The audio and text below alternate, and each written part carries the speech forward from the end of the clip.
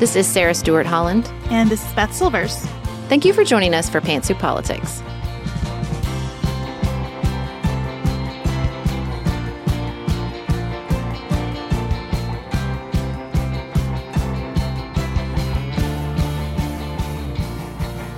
Hello, and thank you so much for joining us for this very special episode of Pantsuit Politics. We hope that you're enjoying the holiday season, and we're really grateful that you've spent some of that precious time with us. It has been such a full year, and we are trying to think very intentionally about all our conversations and what we've learned this year. So on Tuesday's episode, if you listened, we critiqued some of those conversations. Today, we thought we'd share some of our favorite segments from the past year. Conversations we're still thinking about months later that prompted really enriching discussions with listeners. If you've been listening for a long time, you know that we typically divide our episodes into 3 segments, one about current news stories, one main segment about a topic we want to explore more fully, and one discussing what we're thinking about outside of politics. So today you'll hear Beth's favorite first segment about discussing politics at work, and my favorite main segment, Your Body Whose Choice, where we brought in a lot of listener feedback on Texas's abortion law and what that meant for our arguments about vaccine mandates and masking. And then outside of politics, Elise, our managing director, and Maggie, our community engagement manager, chose their favorite segment, which was the conversation where we just lavished praise on Olivia Rodrigo's album, Sour. First up, I picked our conversation, Sarah, about Basecamp deciding to ban political discussion at work. I picked it for a bunch of reasons. I thought it held up pretty well when I listened back. It didn't feel like it came from a different universe because of political developments over the year. I also think we continue to have this struggle around where, when, and with whom we can talk about things that really matter. This is something that you and I have spent a lot of time talking about lately, how important it is to be in spaces with people that you trust enough to go there. And so we had this discussion about Basecamp deciding people can't go there with their colleagues, and I'm excited to revisit it here. Normally, being a little extra might be a bit much, but not when it comes to healthcare. That's why United Healthcare's Health Protector Guard fixed indemnity insurance plans, underwritten by Golden Rule Insurance Company, supplement your primary plan so you manage out-of-pocket costs. Learn more at uh1.com. I hope you guys don't mind to time travel back with me about a year. I was in the process of resigning myself to the idea that part of middle age for me might mean that my hair was going to slowly turn to straw and fall out of my head. Drama aside, we all know that your hair and skin can sway your mood and impact your day in ways you can't underestimate. I have tried other custom beauty products and just found that they kind of made my hair worse. But ever since I switched to a custom hair routine with Prose, I've noticed so many benefits. Healthier hair, yes, but beyond that too. I feel like I don't have to blow dry my hair anymore in order for it to look good, because it's stronger, fuller, softer, and just looks nicer. Prose is made for people, not hair and skin types. Personalization is rooted in everything they do, from their in-depth consultation to their made-to-order model. My custom shampoo and conditioner, for example, were formulated to improve the smoothness and volume of my hair. And I really see, after months of using my custom formula and tweaking it with the Review and Refine tool for this season, that I have nice looking hair all year long. Prose is so confident that you'll bring out your best hair and skin that they're offering an exclusive trial offer of 50% off your first subscription order at prose.com/pantsuit. So go get your free consultation, then 50% off at prose.com/pantsuit. That's prose.com/pantsuit.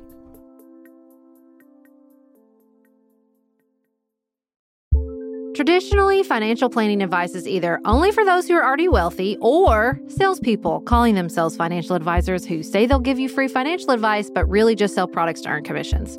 Fearless Finance takes a dramatic departure from either of those traditional models. Their entire business is built on making financial advice accessible and affordable because we know that financial literacy, stress reduction, and financial security are critical to overall well-being. I'm a little bit obsessed with Elizabeth, our Fearless Finance advisor. I've had an array of advisors in the past who answered questions like, should we be spending less on this, with evasive answers like, it depends on your priorities. Not Elizabeth. She answers with actually helpful guidelines. You're spending more than the average family of 5, or I'd like to see this increase by 6%. Thank you. This is Fearless Finance's mission, to make advice affordable and accessible. You meet with your planner virtually and they charge you by the hour. You only pay for the time you use down to a quarter hour. Their planners meet with you where you are on your financial journey, no judgment. Visit fearlessfinance.com today. You can chat with a planner for free to make sure it's a good fit, and you'll get $50 off your first planning meeting when you use the code PANTSUIT. That's fearlessfinance.com and use code PANTSUIT for $50 off your first planning meeting.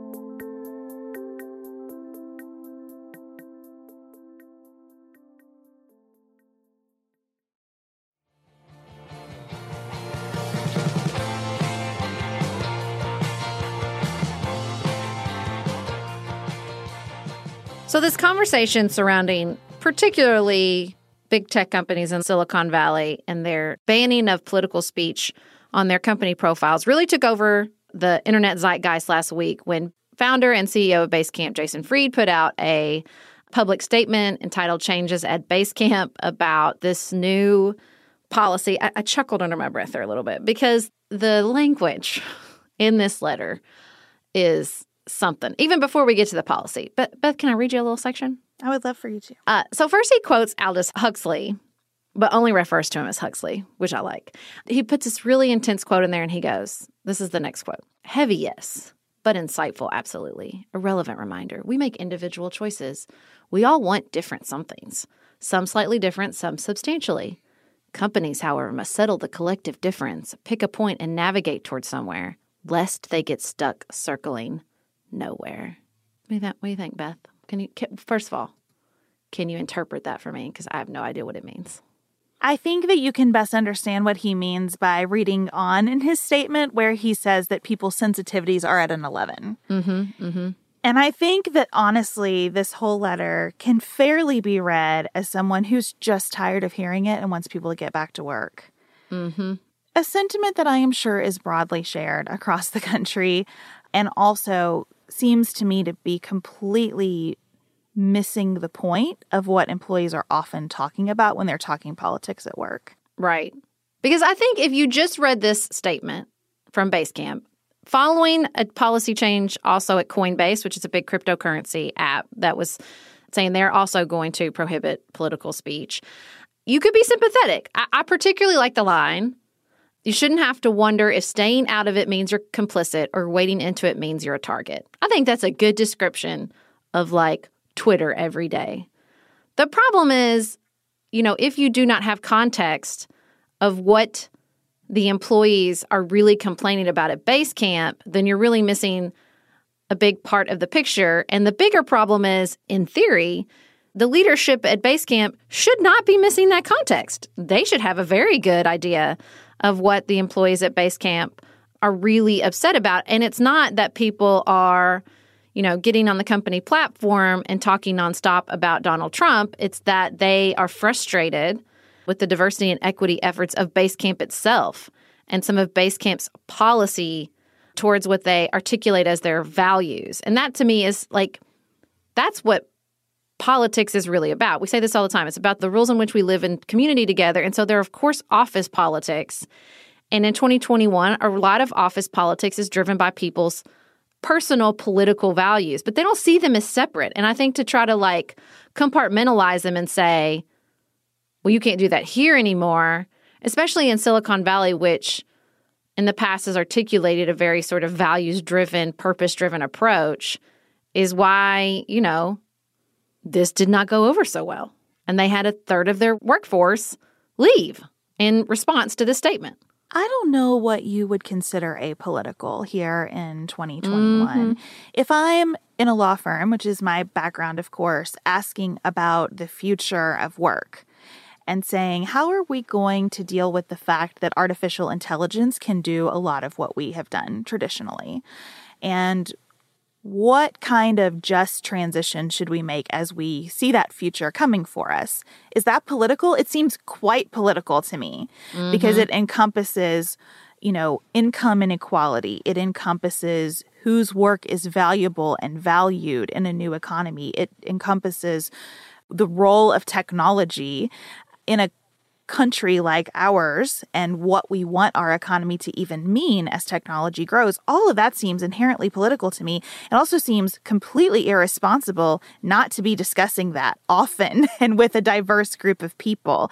And And I worry that if you have a blanket policy like this out there, what you're actually saying is the only people who can decide what political issues matter to our mission are the people at the very top of the organization. Mm-hmm. And that is unhealthy both for the organization itself, I think in the long term, and all of its constituents, but also for all of us trying to live together in a democratic society.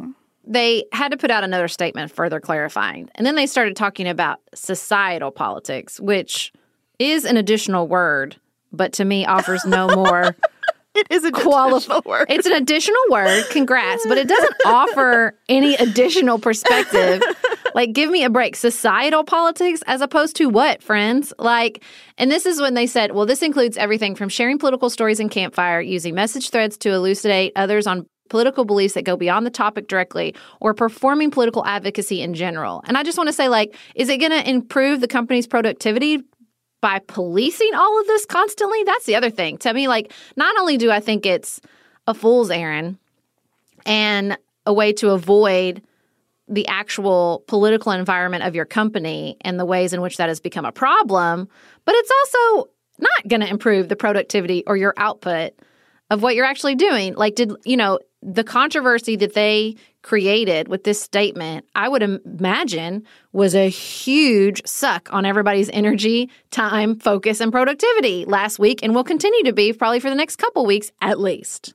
I think a lot about how we all carry around these backpacks of the stuff that we care the most about. So if you go back to that statement, sensitivities are at an 11. I get that. I understand that they are. But that is just always true of human beings who work together in an environment. And so if my backpack is full of my sensitivities at an 11 about police violence, what I really need is to have a constructive way to set that backpack down at work. And that doesn't mean that it goes away. It means that someone has allowed me to say, here's what I'm carrying today. Yeah. That's true whether it's police violence or the election or a natural disaster or someone's divorce or someone's fight with their kid that morning where they raise their voice and are feeling really stressed about how they handled it. People bring all that stuff to work. Of course they do. And they just need to be able to constructively have it seen and acknowledged. And then I think most people can move along. But I think that the reason we don't ever want to handle that in the workplace is because nobody knows how to get out of it once that conversation has started. And I think people fear that they're going to be trapped in somebody's therapy session all day, or with politics, they're going to be trapped in the middle of basically a cable news panel for the rest of the day instead of getting things done. And in my experience, if you have some skill about how to communicate with other people, you can get out of those conversations. You can kind of say, let somebody say what's on their mind, and then, what do you think we could do about this to support you right now? And most of the time, people are just going to say, I really just needed to say it out loud. And then they're able to focus and do what they're there to do. Or they might have an ask, and if you can meet that ask, all the better for your workplace and its culture. And if they have an ask that you can't meet, you can just say it. I wish that we could do that for you. I want to be thinking about what you shared with me and what we might be able to do, and I'm glad you told me this. Thank you so much.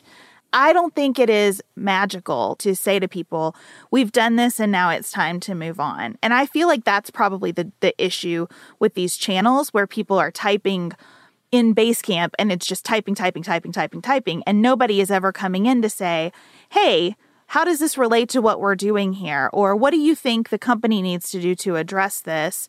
Or, the company really can't address this for the following reasons, but what a good, robust discussion this has been. And thank you all so much for participating. We're going to close this channel out now, but I'm sure these conversations will surface again in the future.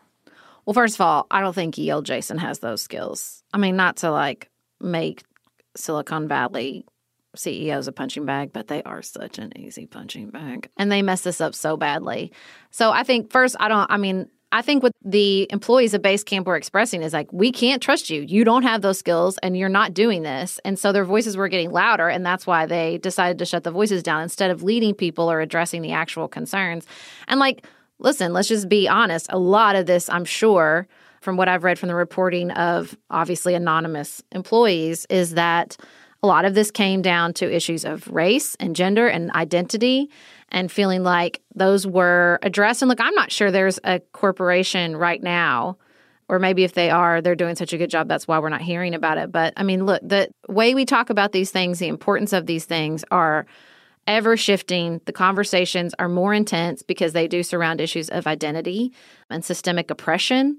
And I think companies are trying to navigate this new reality, especially with some corporations playing an even more active role in the political arena. And I'm not saying like that's not a difficult challenge and one that not everybody has figured out. I'm just saying this is the absolute worst approach. The idea that, well, we won't deal with it, we'll just avoid it, we'll just shut it down, especially when we're talking about such deep and complicated issues. As identity is just, it is a choice. That's all I got to say. I do agree that it's got to be difficult right now because everything is really fraught and there are some really big asks out there, and it's hard to overcome the inertia of an organization that's been around for any amount of time, especially as it reaches a certain size. It becomes harder and harder to make big changes. Then so your company goal shouldn't be like, let's shut all this down. It should be, let's help people see where we are in the process. Let's help people see that it is a process. Let's help people see that we're never going to actually solve this, which is different than a lot of what you try to do at work, right? There are a lot of things at work that you actually say, like, how can we tackle this now and be done with it? We need a new software for this. Let's project manage it and get it done. Well, this whole story reminded me a lot of what's going on in the leadership of the Republican caucus. I'm intrigued because Silicon Valley to the Republican caucus is a big journey. Leap. I think it's not a big leap, though, here, because what Basecamp is saying is, I know you have all these feelings. We've decided we're going to just keep going in this direction that we're going in our workplace, and we don't have room for those feelings.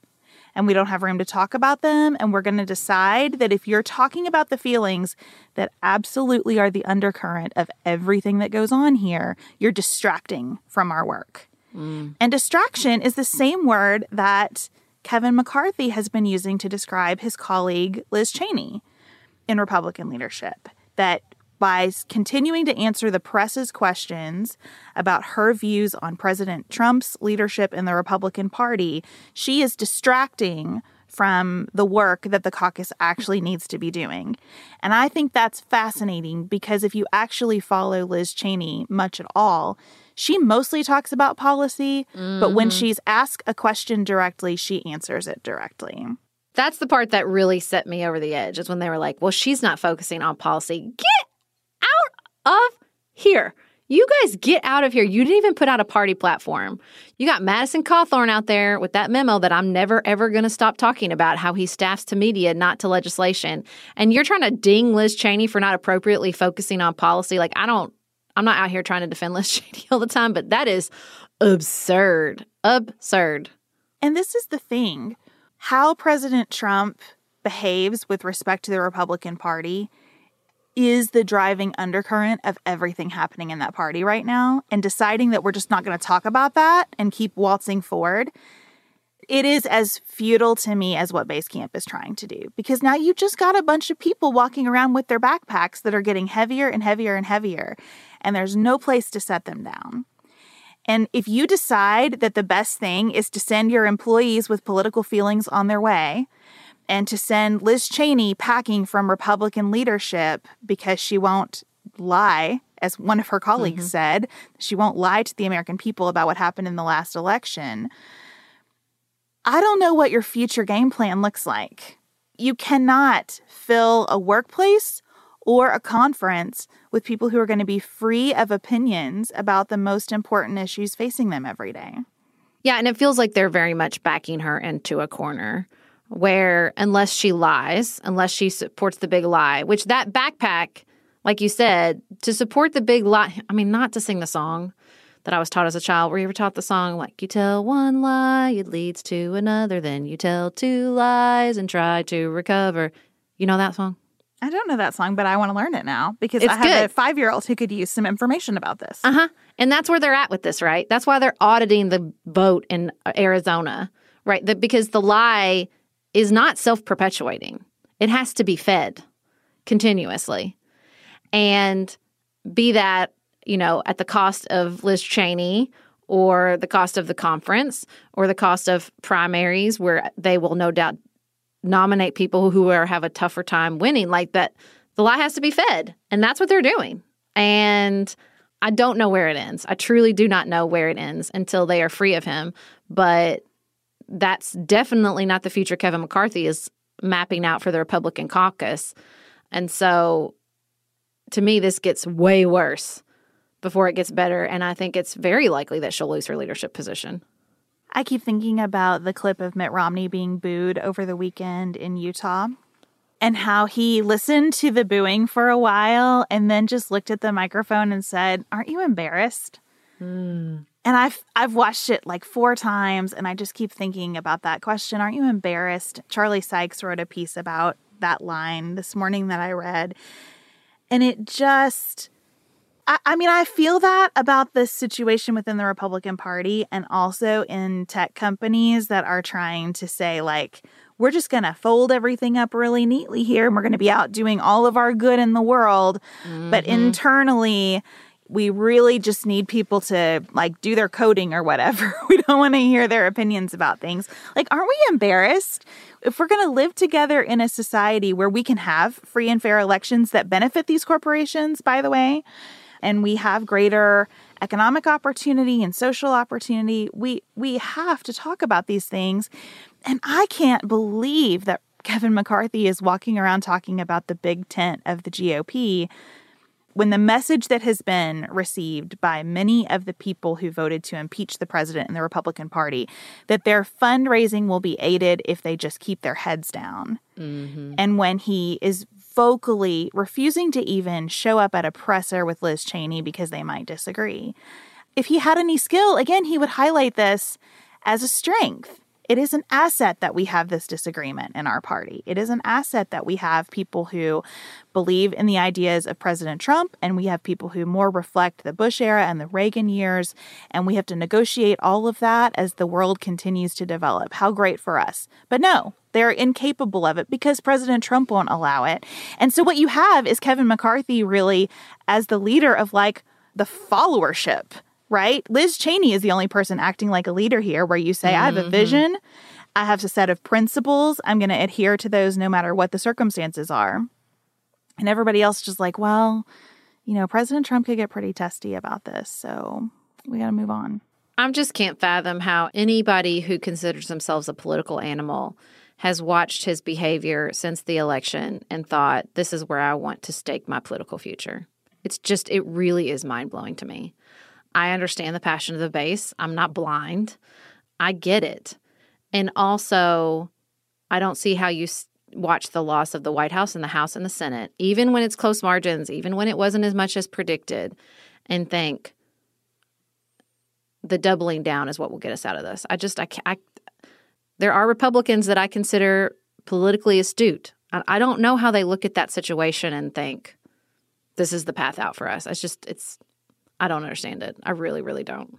If I were a software professional, I would be looking at companies who say, we don't want to hear it here, and crossing them off my list. Because that feels to me like a clear indication that there's not room for me. Unless I, too, believe the fiction that anything can be and remain apolitical, right? Unless I am also buying into that fiction.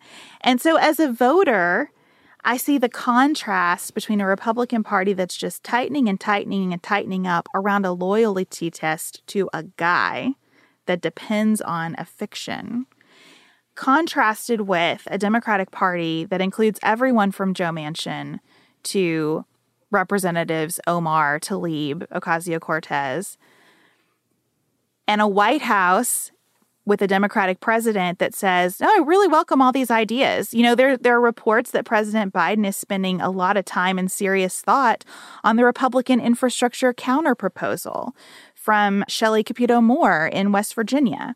Like, there seems to be a clear place where ideas can be open and debated and a place where they cannot. And as a voter, it's really obvious to me which one of those places I belong in.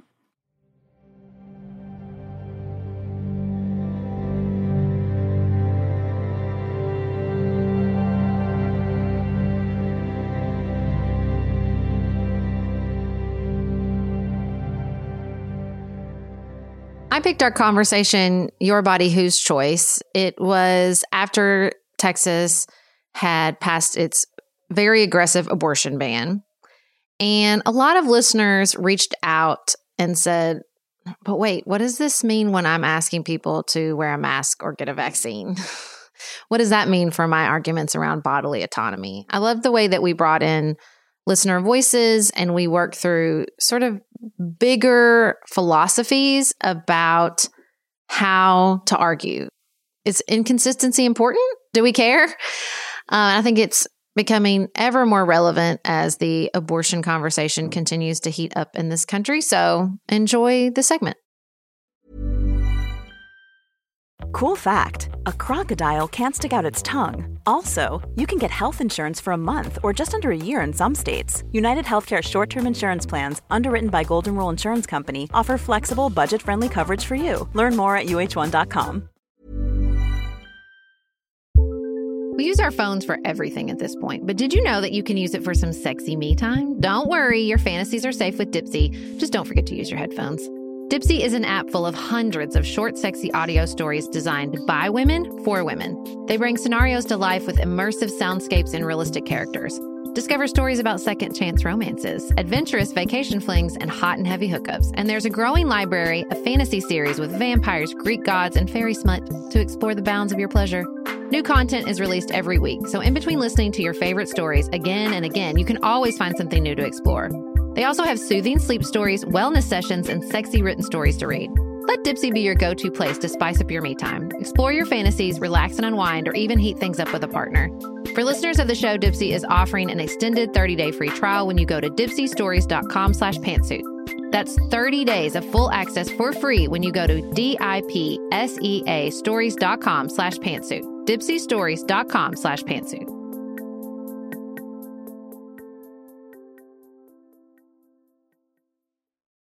This show is sponsored by BetterHelp. My son Oliver is almost 2. The desire for more hours in the day has never been more real for me in my life. An extra hour for reading, for sleeping, for working, for playing, I could use any of it. A lot of us spend our lives wishing we had more time. The question is, time for what? If time was unlimited, how would you use it? The best way to squeeze that special thing into your schedule is to know what's important to you and to then make it a priority. Therapy can help you figure that out, help you find what matters to you so that you can do more of it. Just last week, my mom actually asked me about my experience with BetterHelp after hearing ads like this one for it. And I'm telling you what I told her. BetterHelp was the perfect solution for me in a time of my life when I had too many plates to juggle, but still very much needed to talk to someone about the experience of keeping all those plates in the air. BetterHelp made therapy easy and accessible right when those were qualities I needed most. If you're thinking of starting therapy, give BetterHelp a try. It's entirely online. It's designed to be convenient, flexible, suited to your schedule. You just fill out a very brief questionnaire to get matched with a licensed therapist, and then you can switch therapists anytime for no additional charge. Learn to make time for what makes you happy with BetterHelp. Visit BetterHelp.com/pantsuit today to get 10% off your first month. That's BetterHelp, HELP.com/pantsuit.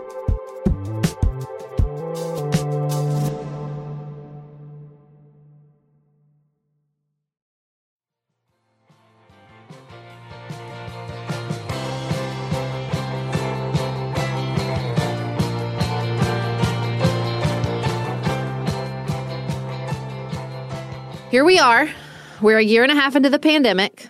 A global public health crisis requires that we think about our bodies a lot. It requires that we think about each other's bodies a lot. Add in a growing tide of anti-abortion legislation, especially the new law in Texas, and all of us are thinking about our bodily autonomy and how much control we want the government or our neighbors to have over our bodies and how much control we want to have over our neighbors' bodies. Problem is, depending on what we're talking about, we are hearing some of the same arguments come from our opponents that we've said about them before, and it has a lot of us wondering, Am I being hypocritical? Mm-hmm. So first, Brooke reached out to us because she's joined the fight in Iowa against the governor's prohibition on mask mandates. So the governor of Iowa, Kim Reynolds, has written into law a complete and total ban on mask mandates. Now, Brooke thinks the lack of mask mandates is a violation of her rights. Of course, she hears the same thing from parents who don't want a mask mandate because they believe it violates their religious freedom. Both sides are using this argument of, well, if you don't like it, you can homeschool. She said, I'm concerned and wondering if I'm actually fighting the same thing on the opposite side. So what do we think, Beth? Are we all being hypocrites when we tell religious parents they can homeschool but refuse to homeschool in the face of anti-mask mandates? Well, let me say a bunch of things because I have a bunch of jumbled thoughts. The strongest opinion that I have about any of this is that I so deeply appreciate Brooke examining this question. Yes. And we have heard that from a number of listeners. Truly, the strongest thing I feel here is gratitude for anybody who is willing to step back and say, let me critically think about my own position and how it relates to the way I interact with other people. From there, I have a bunch of not strong opinions. I'm really working on trying to articulate the intensity of how I feel about a position, because I think something that's so frustrating right now, especially when you're talking about the Delta variant or about abortion, is that you can kind of think out loud about something that you are truly and honestly grappling with and be met with responses that sound like you have just issued an edict as a monarch or something, right? So I only have draft opinions about all this because I think it's really hard. Mm-hmm. If I think about the word hypocrisy, I guess the first thing I would say is that I have always really valued intellectual consistency, and something that I am continuing to learn with age and life experience is that it's kind of like efficiency.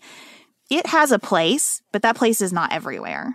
Yep. And we should be able, as adults, people, societies, to say sometimes like this is a little bit intellectually inconsistent, but it's also the best thing for us right now and we have to do it. So I'm less concerned about being a hypocrite, which we all are on some level about something, because again, I think that's right. I think we are going to be. And more concerned about, are we taking each other seriously and having the most honest, searching conversations about hard topics that we can? Well, and I think this is particularly important with public health. That's what we've learned, right? Is if we are asking for someone to think through their choices as it impacts the group. That's the hard part of public health, is we're asking people to do something that we don't ask them to do a lot. My opinion, we don't ask them to do enough in America, but which is, how do your choices impact other people? And so there is, I think, a little bit higher bar with public health when it comes to that argument, because people feel like, well, if you're asking me to change something for someone else, then you better have a very good reason, and you better be honest about where you don't know. And I think the instinct in public health is to sort of bury where we don't know, because we think if we admit even a little bit of inconsistency, then we've lost the argument, all is lost. When, in my experience, and it's taken me a long time to learn this, admitting some of the inconsistencies strengthens your argument. It shows people that they can trust you to say, I'm not sure, I don't know. Here's where I worry about my own hypocrisy or my own inconsistencies when it comes to COVID. I know, because of what we do, that there are parts of the world, there are parts of our own country where there are incredibly high vaccination rates and incredibly high mask adherence, and they are still experiencing incredible surges in Delta. And I think there's this narrative I hear where we blame all of it on people who didn't get vaccinated or who won't wear a mask. They're the reason we're experiencing this. And when I look around the world, or I look around at our country, Heather wrote into us from the Seattle area, and she said, I'm glad I live here, but we have high vaccination rates and we still have counties in the red. Like, to me, that's where I worry about, am I being inconsistent? I even thought about this sometimes with the Trump administration. I thought, I hate his decision makings. And also, we are not the only place in the world experiencing COVID. There are people with leaders who I would, give everything I have to have in charge, and they're still experiencing COVID. And so when we say it's so easy and tempting to just be like, well, this is the reason, when there's always never one reason or one population or one set of decision making that is the cause of the problem. But we want that easy narrative. And I think that's where the inconsistencies can really, really hurt you. Now, as far as the, Brooke specific question, to me, I think arguing for or equating, because this is what we're going to talk about a lot, right? This is what we heard over and over in our Instagram comments when we brought up this topic, which is it's a false equivalency. And I do think there is an aspect of false equivalency with saying religious parents' concerns about freedom of practice is the same as public health, concerns for public health. And it's worth noting that the Department of Education seems to agree. They're investigating these anti-mask mandates as violating the civil rights of disabled students who are more at risk for COVID. So, because it feels like you're arguing for your individual rights and the other one is arguing to protect the group. But I can still see where you struggle. And look, I don't like the argument of if you don't like it, homeschool, no matter what you're concerned about. I don't like that as a way to deal with problems within the public school system. You don't like it, leave. Like, I just think that's a crappy form of problem solving. I totally agree. That's a crappy form of problem solving. I am personally letting go of false equivalency as a part of how I analyze any issue. Mm-hmm. Because pretty much any comparison of two things has an element of being a false equivalency. Right. And exactly. Comparisons are still how our brains make sense of the world. And comparisons are still how people are going to argue with each other. And there is some value in that argument, even when it's clearly a false equivalency. I hear, and I say this with love and respect for everyone who in good faith is saying these things are too different to put in the same framework. And I think there's truth to that. But I also hear in that I am not going to take this argument seriously. I am not going to have this argument because I'm assuming that the people advancing the argument that I disagree with are coming to me in bad faith. And saying that's a false equivalency is my way of saying you're a bad faith actor and I'm not going to converse with you. And listen, Some people are. Granted, conceded, some people are. When I think about the 4 problems that are dominating every conversation I have right now, Afghanistan, COVID and Delta, abortion, and what's going on economically. When I think about those 4 problems, it helps me to reorient myself to where the vast majority of Americans are on those 4 issues. Polling and surveys, as flawed as they are, tell us that the vast majority of Americans wanted to leave Afghanistan and also don't like the way that it's been done. The vast majority of Americans just want to be done with COVID and will do what is necessary to get there. And will accept some sickness for the rest of their lives, but not this kind of sickness.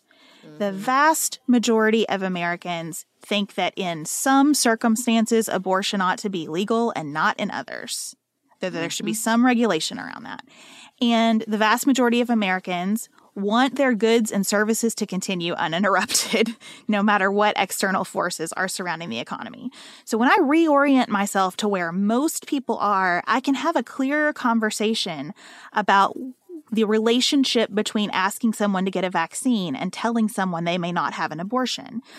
Instead of arguing with like the most extreme version of that position, if I just think, there are a lot of people who are honestly saying, I don't know how I feel about these 2 things. And I want to talk to those people. Let's move on to the abortion component of that. Everybody take a deep breath. It's a complicated topic. It's a hard topic, but it's worth talking about.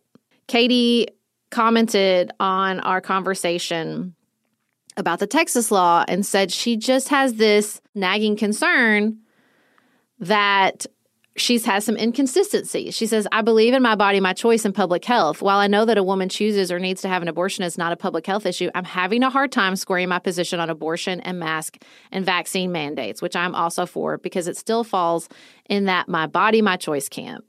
We put this on Instagram, lots of comments, so many comments that it's not the same. And a lot of people use that false equivalency argument. And yes, of course, we all understand inherently that pregnancy and a virus are different. But I do not think that the people, and there were a lot of people in the comments who said, I've been wondering the same thing, don't understand that. There's something else going on here deeper than bad faith actors making that argument. I think a lot of people are feeling that tug, that tug of like, but wait, what is the difference? And I think we should honor that. And I think the idea that just because there's a bad faith actor present in the debate shuts down the debate means we don't have any debate. When we say that we are together as a community, the community will always involve bad faith actors, always and forever. In a country of 300 million people, or in your small town of 200, there's always going to be a bad faith actor. And so I think acknowledging that, like you said, and just in remembering that, but that's not where most people are coming from. Most people, I think when you look at those 4 things you just recited, none of those things can be summed up with a slogan. And that's my first thing. Like, let's drop the idea that we can sum up these complicated issues with a slogan. Slogans belong on placards at marches, but they don't belong in the arguments between ourselves and our community members because it's too complicated.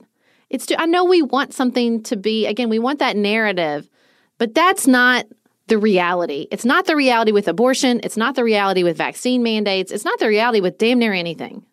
I 100% agree with that. I also think there are 2 layers at least to these questions that Katie and Brooke and others are asking. And I promise, Brooke and Katie, I will directly tell you what I think about your questions. But let me just kind of show my work here. There is the question of, how do I resolve this for myself? Mm-hmm. And that's where some of the slogans have value. We had a lot of people sharing, pregnancy isn't contagious. I can see why that is extremely persuasive to you in the context of your own thinking about how you resolve this question. It is also not valuable in a conversation where you're trying to build trust with another person in order to either convince them to get a vaccine or share why you are in favor of or opposed to something. The how do I communicate about this is different than how do I resolve this for myself. Mm-hmm. And I feel like we need to hold on to that. Now, how do I resolve this for myself? I have said it before, and I think this is where I am landing. I am not at this time in favor of vaccine mandates. I am in favor of everyone getting a vaccine.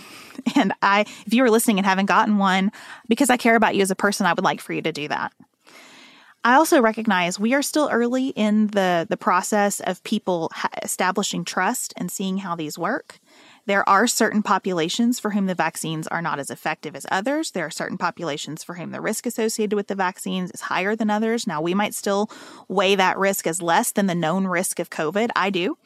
But I understand and have some space for why people aren't going to get a vaccine right now. Do I think that about every vaccine always? No, I don't.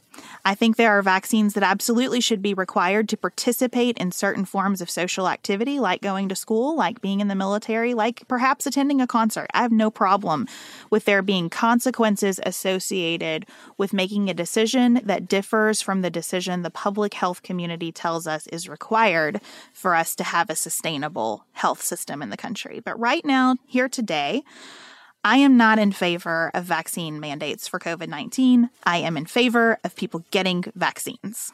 Now, do you mean that through government mandates or like employer mandates? So how do you feel about a nurse losing her job because she will not get the vaccine? I have no problem today with employer mandates for vaccines. I do not think governments should mandate those. I don't think a 10-year-old student ought not be allowed in school because the 10-year-old's parents have decided not to get the child vaccinated. I want that child to be vaccinated. I want those parents to choose differently. But I do not think today that government services should be denied or government mandates should be imposed around this vaccine. And you would put government as an employer when you're requiring federal employees to get the vaccine? I think that I would. I think that's a little bit different question. I think for the military, it's a different question, right? Because of the way that people have to interact with each other, the way they have to interact with the world. So I think there's a distinction for me between the government as employer versus the government as the governing authority for the citizenry. But right now, that's where I land. But I mean, look at just the 3 levels of complexity we pass through. Right, exactly. Pretty quickly, right? And I think there is something to the fact that if you are honoring the other side and you're saying, I really am trying to have a conversation with someone in my life about this, and I believe them to be a good faith actor, they do see vaccine mandates, and if you support them, then that's definitely the conversation you're having, as asking them to sacrifice their bodily autonomy for the good of someone else. And so they see, they see that as the same thing that you say you will not accept an abortion. Now, I'm not saying I see it that way, but I think you can make that argument in a good faith way. I do believe that to be true. Because for me, the way I solve these issues for myself, to get to Katie's question directly, is that for me, it is not the difference between a virus and pregnancy. To me, and I know everybody is not here, and I acknowledge that. I worked at Planned Parenthood. That was my first job out of college. I've been pregnant 4 times. I've had a D&E at 20 weeks. I've spent a lot of time thinking about what is going on inside my own body during pregnancy, how I feel about that, how I think about that, what my religious beliefs teach me about this. And for me, the difference is not between virus and pregnancy. For me, the difference is between a fetus and a person. And I do not believe a fetus to be a person. And I think that is what's so hard, right? I think that's the way to really address the crux of that. It's not that the inconsistency is between virus and pregnancy. It's that we feel differently. Some of us, not all of us, and that's why this is hard and we're never going to solve it. Some of us feel differently about fetuses and persons. And so asking someone to sacrifice their bodily autonomy through a vaccine for other people versus asking somebody to sacrifice their bodily autonomy for a fetus is different. That's where I have settled. That's how I feel about this. And I think as so often happens in the abortion debate, as I've witnessed it over my 3 decades, I feel like that I've been talking about it, is we don't want to say that and we want to avoid it. Some of us because we don't feel that way. Even some pro-choice people don't feel that way. They have trouble articulating sort of the status of a fetus because it's not like we have some clear answer.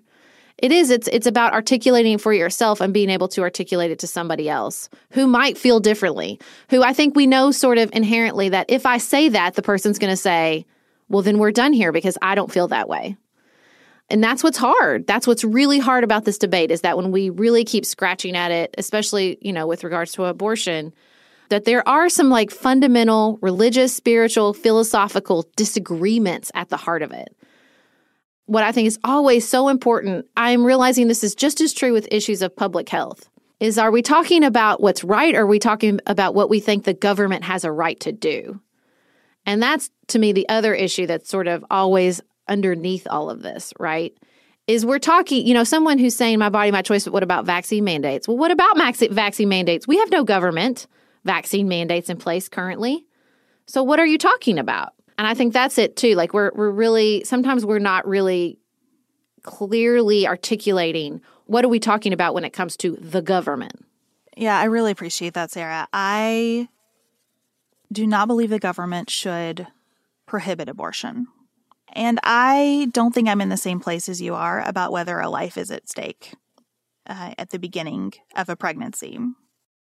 I've been eating vegan for several months for health reasons, and I am really surprised at how much it has caused me to think about life in a number of contexts and just kind of the way it has worked on me. So I think that I do believe that life begins at conception, and I still believe that the government should not make that decision for and with families. And that's really hard. That's really hard to own. But I think it's important to own it in these conversations. And let me speak to owning your personal experience and the truth of what is at stake and what we're talking about on the COVID-19 side. We are, as we are recording, 1 year from when my parents tested positive for COVID, and my mother went to the hospital in an ambulance and spent 15 days there. She is still suffering from the effects of COVID and worries that she might always. And I think, and we talked about this just this morning, I think she is alive because of the grace of when she contracted COVID, because she got it after health professionals had enough experience to know how to treat it effectively and before they were crushed with an uptick in cases. And to sit here today knowing that my mom is alive because of timing is a really difficult thing. And I think we have to agree that life outside the womb is valuable and worthy of integrity as well.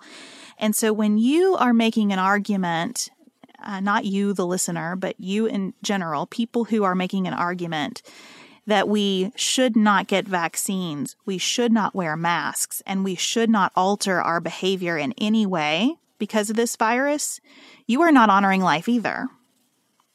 And I want to be honest about what we're actually talking about on both sides of this equation. I will have a good faith conversation about my body, my choice with respect to both abortion and vaccines. And I want to be honest about the fact that I see life in both of those discussions, and that is hard. That makes this really difficult. And I want to be honest about the fact that even with masking, which I believe in as an effective, almost ancient understanding of how we help mitigate the spread of disease, I want to be honest about the fact that not all masks are created equal.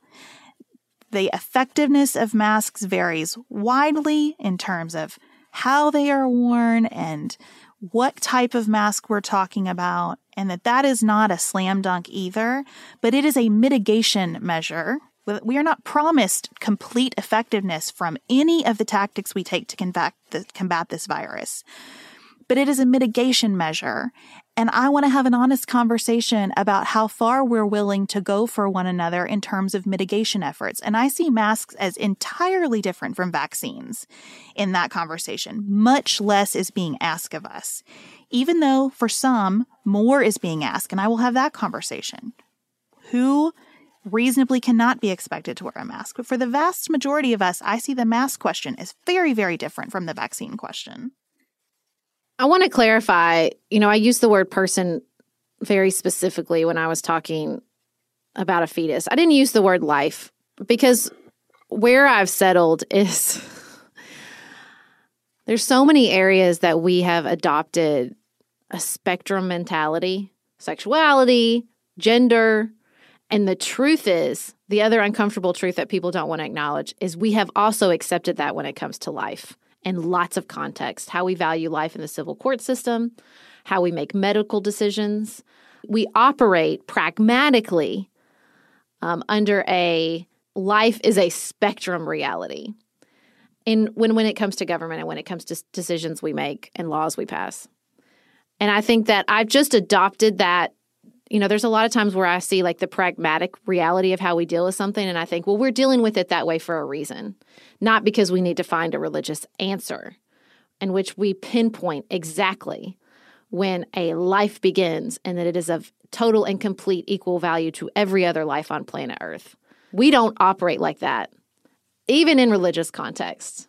We might say one thing, but we don't act that way in any space. Well, just think about the conversation we had in the first segment about who gets to leave Afghanistan with government support. Exactly. And so I'm not fighting that anymore. I'm sorry if it makes people uncomfortable, but I'd rather, Lisa sent us this fantastic quote from Learning How to See with Brian McLaren, which is a podcast coming from the Center for Action and Contemplation, which both of us follow and like. And he said, the brain prefers a confident lie to a hesitant truth. And I've just embraced the hesitant truth that we treat life as a spectrum and that's okay and we must do it for a reason. And so I'm not looking for that pinpointed, this is exactly when it starts and this is how I feel. And I'm embracing the complexity of how we really do treat this in reality. And look, there's some of that complexity with COVID too. And I think the people who get angry and you see the mask doesn't even work, or there are people with vaccinations that are getting COVID and are in the hospital. They're trying to touch on what they feel in good faith or in bad is a confident lie. That we think we have the answer, and if everybody did it, COVID would stop. But that is a lie. That is a lie we tell ourselves, that if we could control everybody, it would be over. Because for one thing, we can't and we never will be able to. And for another thing, even if we could, there are lots of countries that got pretty dang close and they're still dealing with the Delta surge.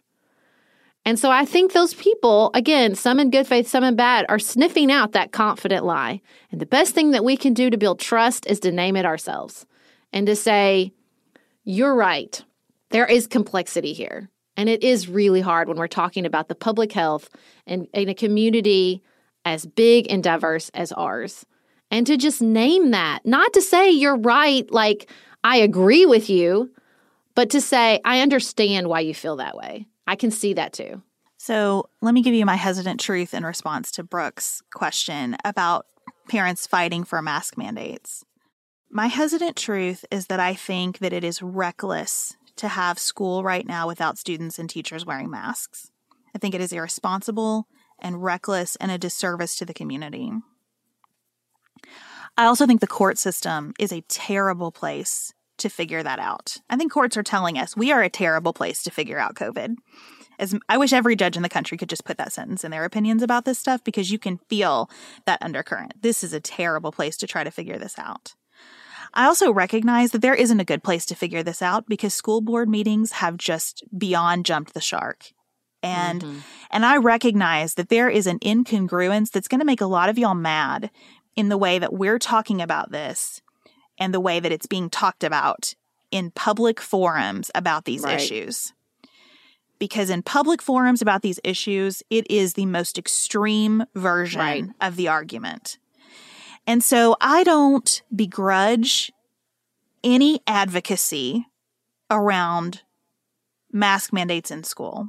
I understand the motivation for that advocacy, and I honor that motivation.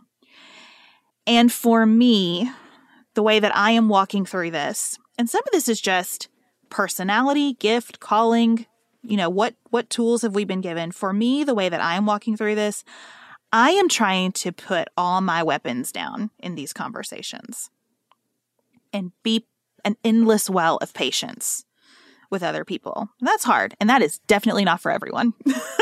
I am trying to be an endless well of patience about this and to have quiet conversations that support people who are working in education, that support our school board members, that support people making decisions at a state level. I am trying to show up and say, not everybody feels that way. I don't feel that way. I appreciate this. I want this. I am trying to teach my girls how to wear their mask properly and wash their hands and stay away from people as much as they can, and just keep going and remember, as personal as the issue of sickness and suffering from COVID has become in my life, like it is in many of yours, to far different degrees and to far more intense degrees than mine, I am trying to see this as part of a much longer chapter in how we relate to each other in this country, and to do my best to move us in a positive direction in that chapter. Well, the reason that people are so mad, and I get it, is because the trick of the human brain, God bless us in all our complexity, is that we can sniff out the confident lie in somebody else while confidently lying our own asses off. Like, that's why we're all so mad, because we feel like, well, you may be right, but how dare you say that to me when you yourself have your own blind spots? And look, yeah, it sucks. I get it. Human beings, as my friend Lacey says, they are the worst and also the best. I don't know. It's weird. Like, I think that's what's so hard is it's all this balancing. Kelly, lots of you guys sent this to it, but Kelly sent this, the principle we learn, which is your freedom ends where someone else's starts, and that there's this balance. But we don't balance as hard. It takes all the muscles. You got to use them all the time. Like, we just want a place to stand. But that's not how it works in a multicultural democracy. We're on one of those balance boards for the whole time. That's it. That's where we live in America in 2021. We're on those balance boards constantly, tipping back and forth and trying to figure it out together. And, I think the fears about hypocrisy or those like nagging concerns is that we know that this is going to be a constant balance, and that it's not as simple as being right and convincing everybody else that we're the right ones. We're seeing now, especially when it comes to COVID, but as we've seen repeatedly for decades with abortion, that there's a balance. That's the balance you hear in that public polling. Roe shouldn't be overturned, but there's lots of restrictions I'm okay with. And so I just think that, we can keep fighting it. I don't think that's working very well, as opposed to acknowledging that there isn't an easy answer. No matter how, horrendous those, like the bill in Texas is. It is a horrendous, harmful piece of legislation. It doesn't simplify the complexities of abortion. It just doesn't. Abortion is still as complicated as it ever was, even in the presence of this horrendous law. I wish that wasn't true, but it is the reality of where we find ourselves in 2021. I love that you talked about that balancing act, Sarah, because what it reminds me of is what we learned from Simone Biles. Like, I feel like we're all trying to do that balancing act while we all have the twisties. Yeah. Because there is an element in this entire conversation of coping mechanisms. These confident lies are created by our brains for a reason. And part of that is to deal with how hard it is to be present with so much suffering, to be present with so much complexity, to be present with terrible options sometimes, or an array of options so good that you can't figure out which to prioritize. And what we learned from Simone Biles' story is that it's dangerous to try to balance when you are also coping with things. And that's what we're doing. And this Texas law has added fuel to that stress. There was already so much stress around abortion, and this has added exponential quantities of stress to that conversation. And so here we are trying to figure out how to treat each other and be citizens in a democratic society, in a multicultural democratic society, while we are falling apart personally. Mm-hmm. And even if you feel pretty good today, there's probably some level on which the past 2 years have caused you to fall apart personally. That's a big lift. And it's because we're sold this lie in, every advertising campaign that we're in control. And if we just buy the right thing and do the right and be productive and follow the right morning routine, we'll be in control of our choices and won't have to worry about how other people affect us. And that talk about a confident lie. That is not true. And the harder we fight it, the harder it hurts that it sinks in that that's not true. That our choices affect other people and their choices affect us whether we like it or not. That's the difficulty, and that's why we all feel so mad, because we feel like we were sold a bill of goods, and we were, and continue to be. Again, I'm sorry, I don't like it either, but it is the reality of being a person in this particular moment in time.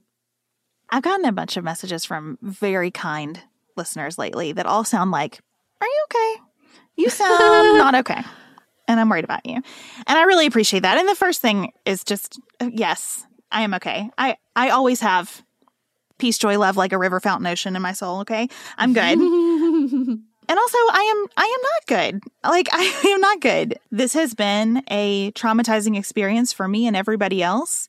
And we could compare those and come up with a lot of false equivalencies about my suffering versus anyone else's suffering, right? And again, the big framing for these questions that Brooke and Katie and others have presented today is I just want to keep being willing to be soft enough to ask those questions even when I find it really painful. That doesn't mean every single day. There are some days when I'm just going to have to go with my confident lies. I am going to have to just use my coping mechanisms and simplify the issues and get on with it. But in the moments where I can find the energy for it, I think that it's really important to be able to step back and say, where am I on this? And how does that compare to where I've been on other things? And how am I treating other people's arguments? And am I being the person I want to be, even when the people in front of me are very much not being the people I want them to be? Mm-hmm. Well, and look, we're doing all of this in the middle of a trauma. This week is a huge week for all of us anyway, because we are coming up on the 20th anniversary of 9/11. There's lots of good writing and reporting and podcasting about whether we're even over that trauma. The answer is probably no.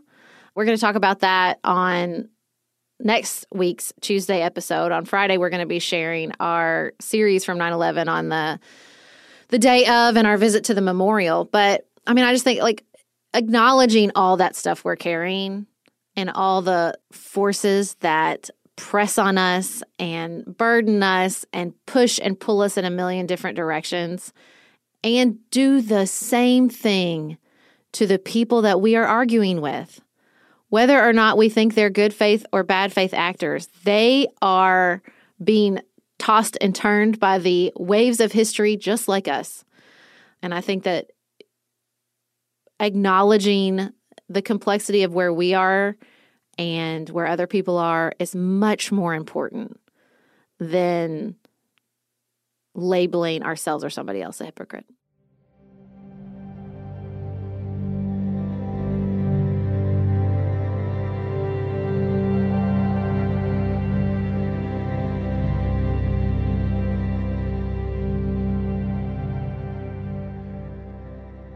Outside of politics, Elise and Maggie chose our conversation about Olivia Rodrigo's album, in part because it was fun, and they just wanted some fun at the end of the year here.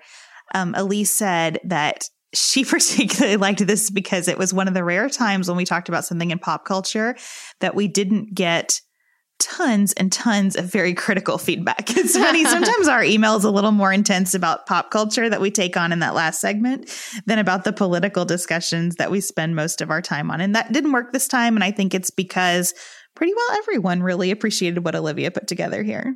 And then Maggie pointed out that it has some good connection to the Sad Girl Autumn conversation that we just had. So please enjoy our discussion telling Olivia Rodrigo she's a genius for her album Sour. I hope you guys don't mind to time travel back with me about a year. I was in the process of resigning myself to the idea that part of middle age for me might mean that my hair was going to slowly turn to straw and fall out of my head. Drama aside, we all know that your hair and skin can sway your mood and impact your day in ways you can't underestimate.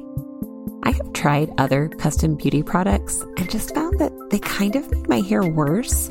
But ever since I switched to a custom hair routine with Prose, I've noticed so many benefits. Healthier hair, yes, but beyond that too. I feel like I don't have to blow dry my hair anymore in order for it to look good, because it's stronger, fuller, softer, and just looks nicer. Prose is made for people, not hair and skin types. Personalization is rooted in everything they do, from their in-depth consultation to their made-to-order model. My custom shampoo and conditioner, for example, were formulated to improve the smoothness and volume of my hair. And I really see, after months of using my custom formula and tweaking it with the Review and Refine tool for this season, that I have nice-looking hair all year long. Prose is so confident that you'll bring out your best hair and skin that they're offering an exclusive trial offer of 50% off your first subscription order at prose.com/pantsuit. So go get your free consultation, then 50% off at prose.com/pantsuit. That's prose.com/pantsuit.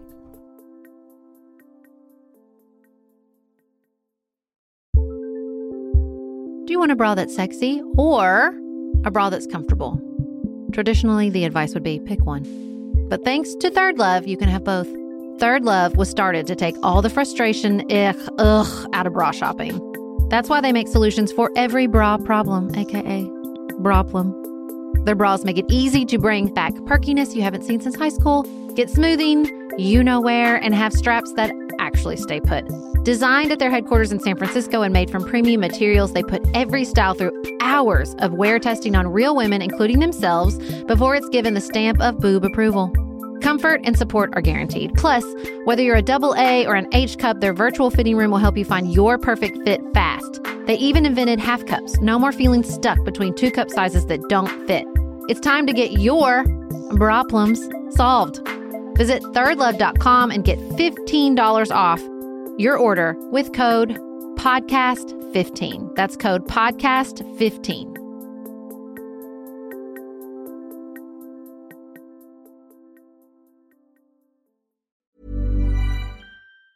Tired of ads barging into your favorite news podcasts? Good news. Ad-free listening is available on Amazon Music for all the music plus top podcasts included with your Prime membership. Stay up to date on everything newsworthy by downloading the Amazon Music app for free. Or go to amazon.com/news ad free. That's amazon.com/news ad free to catch up on the latest episodes without the ads.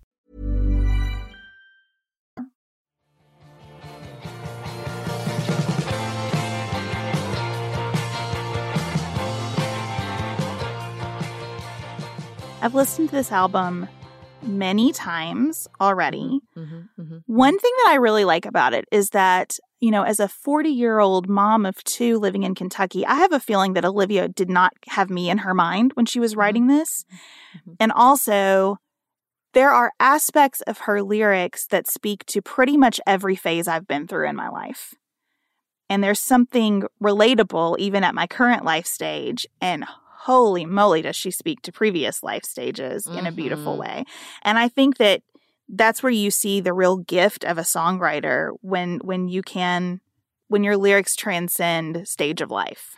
You know, I was walking down the street playing Driver's License out loud with my 2 children because I do what I want. And that's what I wanted to do, is listen to that song for perhaps the 50th time that day.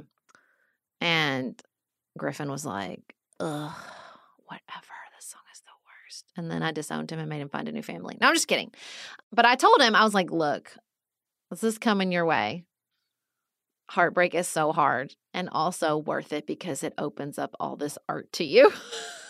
And now you get to listen to Driver's License and be like, yeah. And then you get to listen to Traitor and say, yeah, you might not have cheated, but you're still a traitor. I have been there. I have lived that. I've lived it. It was many, many years ago. We won't talk about how many, but it's so good. Like even my friend Leslie was like, me age 40 singing about where's my teenage dream. Even the song, like the angry, I thought that song was so good. Look, I'm not a teenager.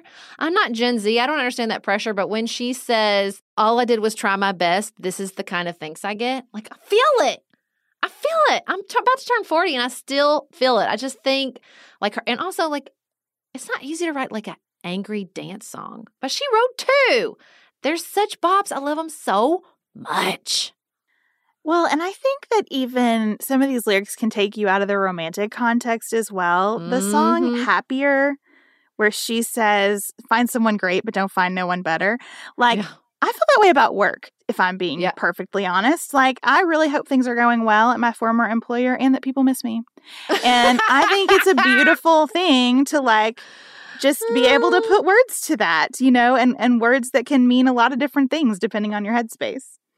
Oh, in the end where she says, does she know how proud I am she was created? Look, I can cry right now just reading the lyric. It's so good. And, you know, here's the other thing. When you find somebody like this, like we all remember the first time we heard Taylor Swift, at least I do, or the first time, I mean, I felt this way about Amy Winehouse's first album. I felt this way about the Dixie Chicks. There's just a sense of like, oh, I cannot wait to see what else that you can, if you can express yourself so well and so fully at 17, I am so psyched to hear what you're going to be writing at 30, you know, and like what's going to happen when you have kids or if you don't have kids or whatever, like all that life journey and how it's going to play out because you are clearly like the muse has you. You're like in a really good working relationship with them. And I am very excited to see what happens next. It's why we're all so excited about Kacey Musgrave's breakup album. Come on, because she broke up with her husband and we all know it's going to be the best music. Just like Adele. I feel really bad about that. I do feel bad about those moments when you're like, they had a breakup, yay! But it makes the best art. It's just the truth. John Craigie says, artists are better when they're bummed. And I think that's right. And you see that with Taylor Swift. I mean, I think Folklore is leaps and bounds ahead of her early stuff. And I liked her early stuff. So I agree about being excited about the future. Okay, Sarah, you wanted to do favorite song, favorite lyric from Sour. Okay, you go first. Why do I have to go first? Because I'm not ready. I think that my favorite song is Deja Vu. Okay. Because I think if you haven't listened to it, she is talking about how weird it is that you have these really intimate experiences with someone and then they go repeat those with someone else. And it's just, I think that is a universal, ubiquitous feeling. She also references Billy Joel, not just once. You always win with a Billy Joel and you reference. Get so many points for that. So I really, really like that song.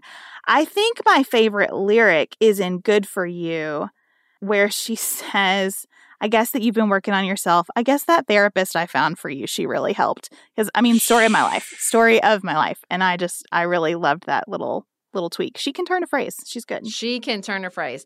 I mean, look, I think my favorite song probably is Driver's License. It's a hit song. For a reason. It has an SNL skit for a reason. It like the momentum in that song is so good. When she breaks into the red light stop signs, I just feel like I could fly. SNL says that right. Get ready for the bridge of your life. It's so good. It's so good. So good. I think my favorite line in any song is in Happier, where she says, like, cutting her down makes you miss my wretched heart. Like, I just think that's like, she's got it all right there. Like, I want to go after her. I want to cut her down, but I know it's not going to miss you. And I just like wretched heart. Come on. It's so good. But there's a lot. Listen, I got a list of lines in that album that I just think are killer. I know that beauty is not my lack, but it feels like that weight is on my back. Come on, Olivia. You're killing it out there, girl. You're killing it. She can turn a phrase. It's just like Taylor Swift. I mean, there's so many times where she has 2 lines and you're like, you could write a whole screenplay in those 2 lines. It's so good. It contains so much. Most relevant line to political podcasters, I'm the love of your life until I make you mad. Oh my God. So good. Yes. Yes. It's so true. Oh, that is the truest thing you've ever said. It's the truest thing you've ever said right there. You and Olivia have captured it. It's so good. And it's so fun, I think, and it's just fun, too, when everybody's listening to something. It is We don't fun. have a lot of experiences like that anymore. You know, like, we don't always watch the same thing. Everybody's watching things at different pace. But, like, I put it on my Instagram, like, oh, no, she's got me. How long am I going to be in her spell? And everybody was like, forever. Well, I got a range. I got 2 weeks to forever. So I think it's just fun that everybody's out there listening to it and loving it. And I even played it for my grandmother, and she was like, it's a really good song. I'm like, I know, right? Right. It's so good. It's a good song. Thank you all so much for revisiting some of these segments with us. We are so delighted that you joined us today. We'll be back in your ears with a new episode about end-of-year reflection and planning for 2022 on Tuesday. Until then, have the best week and holiday available to you.